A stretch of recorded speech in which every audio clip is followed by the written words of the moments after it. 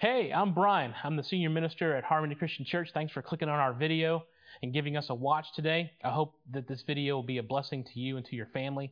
If you'd like to find out more about us, you can go to harmonychurch.tv, and there you can send us a message if you like. Maybe there's something that we could be praying about for you or for your family. We'd like to know what that is. And we'd also like to know, too, if there's maybe this video has impacted you in some way, you just want to send us a little message about that, that'd be great.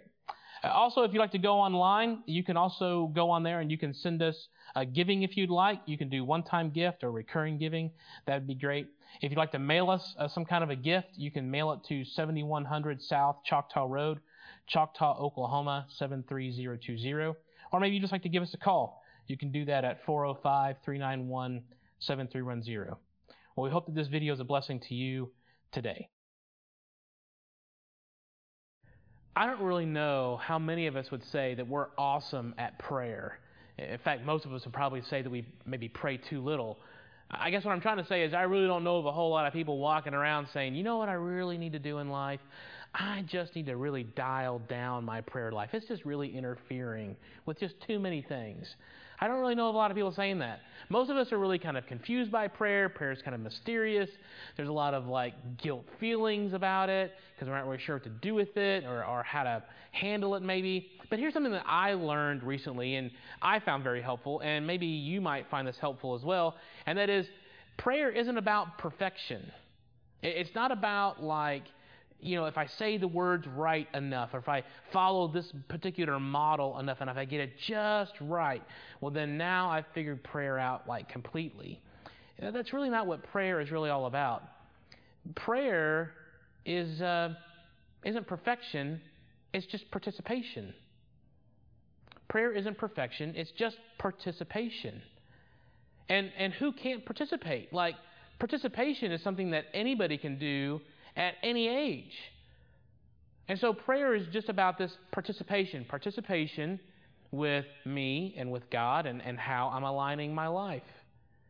And so what I'd like to do today for just the next little moment here is just kind of illustrate that.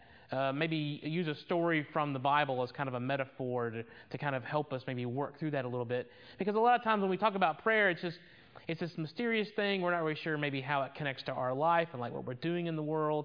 And so as we come into this story to the Bible today, what I'd like for you to consider just a little question in the front of your mind there for just a little while, and that is this: am I praying in the direction that I'm asking God to move?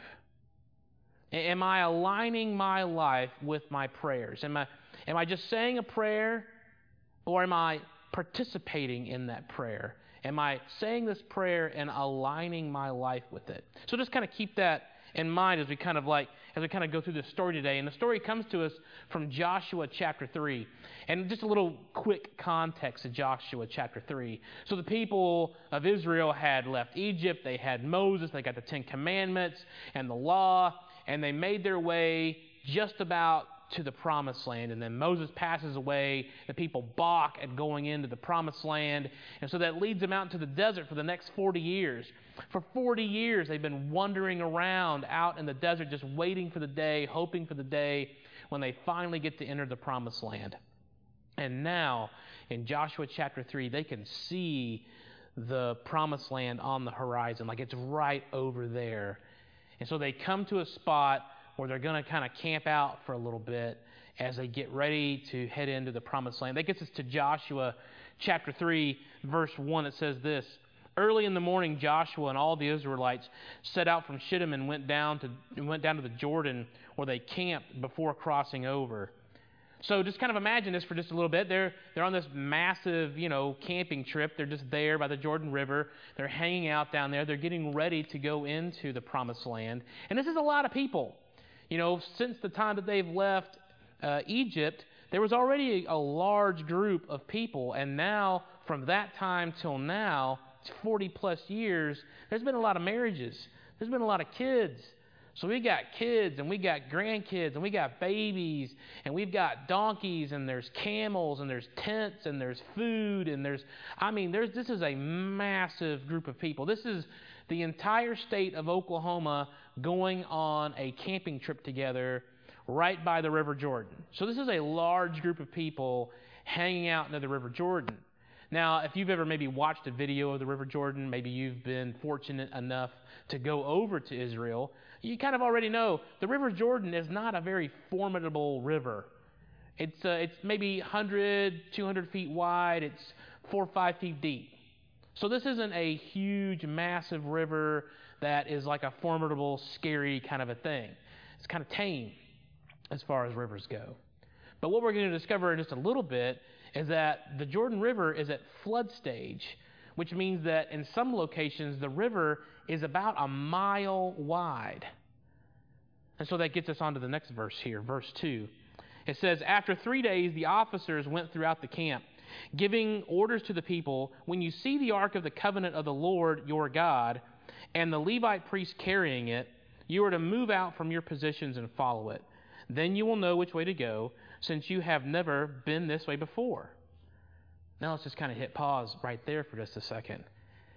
How many of us in our lives, in your life and my life, how many times have we been in situations where we've just never been there before?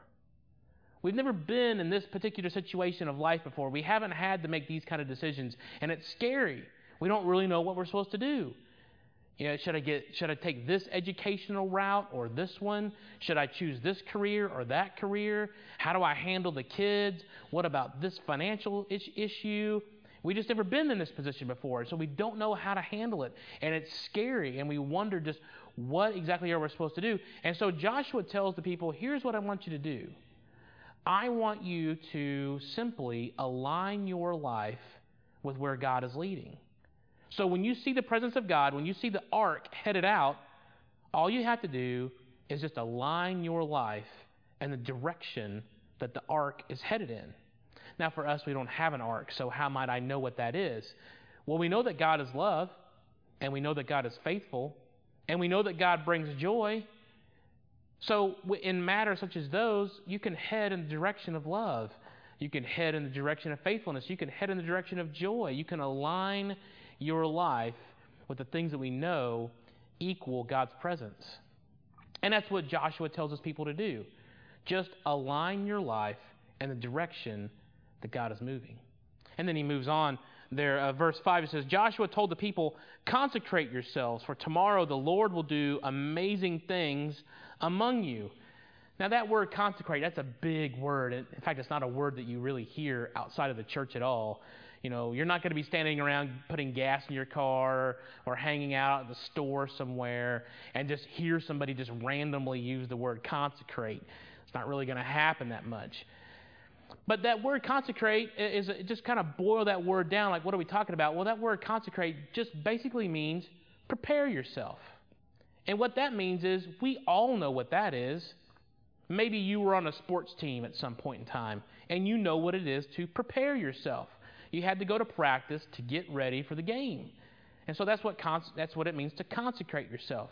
When you went out with your friends and you're going to go do some kind of fun activity, well, whatever that was, you didn't show up in a t-shirt, shorts, and a pair of flip-flops. Like, you got ready. You prepared yourself for that activity, for what was going to be going on.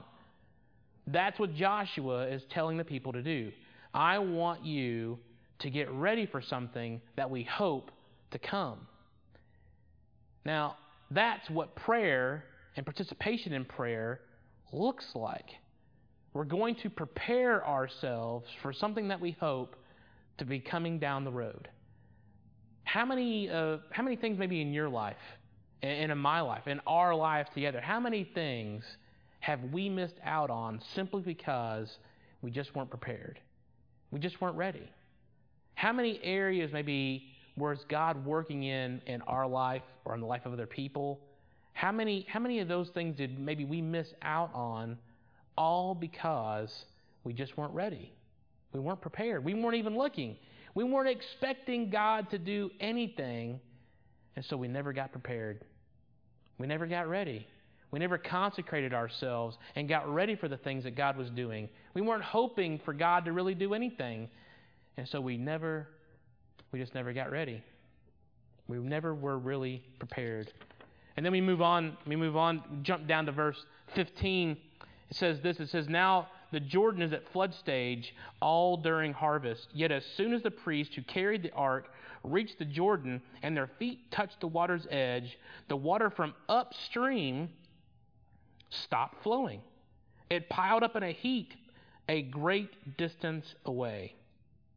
Now that's just really kind of hard for me to imagine in my head. Like, I can imagine in my little head, I can imagine a pile of dirt, but I can't imagine a heaping pile of water. I mean, if there happened to be somebody fishing there on this particular day, that had to have been the craziest fishing day you ever saw, because you saw water just sort of piled up in a heap. But that's what tells us that's what happened. That as soon as they touched the water upstream at a location that they couldn't really see, it was a great distance away, began to pile up. It began to create dry land for the people to walk out on. I don't know about you, but a lot of times I can get stuck in my circumstances. Just like you, I can look around. I see the issues with COVID all around us. There's economic news. There's political news. There's all kind of things going on with our health and our families. There's just all these circumstances that we find ourselves in, and a lot of times that's what gets our attention. And that's what confuses us, and that's what worries us, and that's what bothers us. And we ask ourselves questions like, when are we going to get back to normal? And when is sanity going to return? And yet sometimes what that means is we're missing the fact that God has been at work the whole time. Like, God has been at work upstream the whole time. He's ready. He's ready to do what He's going to do. All He needs you to do is to take a step. All He needs you to do is align your life with the prayers that you are praying and put your foot in the water. Just take a step. That's what He's waiting for you to do. God's at work. He continues to be at work. He's been at work the whole time. Verse 15 tells us, "Yet as soon as the priests who carried the ark reached the Jordan, their feet touched the water's edge." That is what participation looks like. They had to move in the direction that they were praying. They had to trust. They had to trust that God was going to be faithful. They consecrated themselves. They got prepared. They got ready. And then they had to participate. They had to take a step. They had to take a step out. And here's what they found out. That a step of faith, just any little step of faith, is a step into God's faithfulness. And that's what they found out. What they found out was as soon as they took a step in the direction that they were praying, what they found out was that they landed on the dry ground of God's faithfulness. But they had to take a step. They had to take a step. Which gets us down to verse 17. It says, "The priest who carried the ark of the covenant of the Lord stopped in the middle of the Jordan and stood on dry ground, while all Israel passed until the whole nation had completed the crossing on dry ground." So the priest, for some reason or other, just stopped right there in the middle of the river. Now, I don't know why they did that. There's probably all kinds of reasons why they did that. But maybe one reason was this. Like, they're just kind of surprised. Like, as they're walking into this river, maybe they were thinking in their heads, like, this is a pretty big river, and it's moving pretty swift, and there's debris in the water, and what if I get hit by something that's coming down through the water? But as they step off into the waters begin to recede, and they find themselves standing on dry land. They had consecrated themselves. They had aligned themselves in the direction of their prayers, and now God had been faithful to what they had been planning and praying for all along, and they're just standing in awe of what God has done. That is what participation looks like. Moving in the direction that I'm praying. Now we can pray all kinds of prayers, and we can ask God to move these obstacles, or to fix this particular thing, or to make that go away, or to change the circumstances. Like, we can ask God to do all those things. But then the next question is am I moving in the direction of those prayers? I can't ask God, please, if you would just make it all better, and then stay on the couch. I'm going to have to take some steps. I'm going to need to move in the direction that I'm praying. There's an old African proverb that says this: when you pray, move your feet. Are you moving in the direction that you're praying? Have you ever had a car die on you? I've had cars die on me. Maybe you've had that happen too. It's annoying. And it always happens at some moment when there was something fun you were going to go do. There was some family activity or something, some adventure maybe you were going to go on, and then the car just dies, right? Oh, what a pain. And then when the car dies, with no engine, it's really hard to steer. Like, it's really, really hard to steer. And I don't know, maybe you were fortunate enough that when your car died, maybe somebody came over and maybe helped you push your car a little bit. Or maybe you were kind enough to go over and help somebody push their car. But have you ever noticed, it's like when the car is sitting still, it's almost impossible to turn that wheel. It is super stiff to try and turn that steering wheel. That's hard. But when the car begins to move, even just a little bit, it gets so much easier to turn the wheel. And knowing the direction that you're going to go in gets a whole lot clearer real quick once that car gets moving again. It's the same way with us. Same thing in our lives. Are we praying in a direction that we are also willing to move, or are we staying on the couch? Are we willing to do that? Are you willing to move in the same direction that you are asking God to move? Are you willing to participate in the prayers that you are praying, or are you just sort of leaving it all up to God? Now certainly there's a lot of things in our lives and all the battles that we face every single day. Well, I'm sure that we could all sit down and make a list of just all the stuff of life that just come in our direction. There's just all kinds of things that we are all dealing with. And certainly there are things in our lives that only God can do. Definitely. And at the same time, are we willing to move in the direction that we're praying? Are we going to do that? Are we going to pray the kind of prayers that we also are willing to align our lives with? There's all kinds of prayers that we could pray. There's all kinds of them in the Bible, maybe in your own life. But here's one just to consider. Here's one that, are we willing to participate in? Are we willing to align our lives with this? This is the Lord's Prayer from Matthew chapter 6, starting in verse 9. This then is how you should pray. Our Father in heaven, hallowed be your name. Your kingdom come, your will be done on earth as it is in heaven. Give us today our daily bread, and forgive us our debts as we also have forgiven our debtors. Lead us not into temptation, but deliver us from the evil one.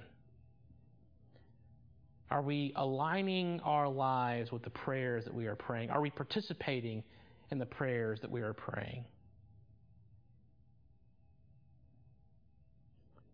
God bless you.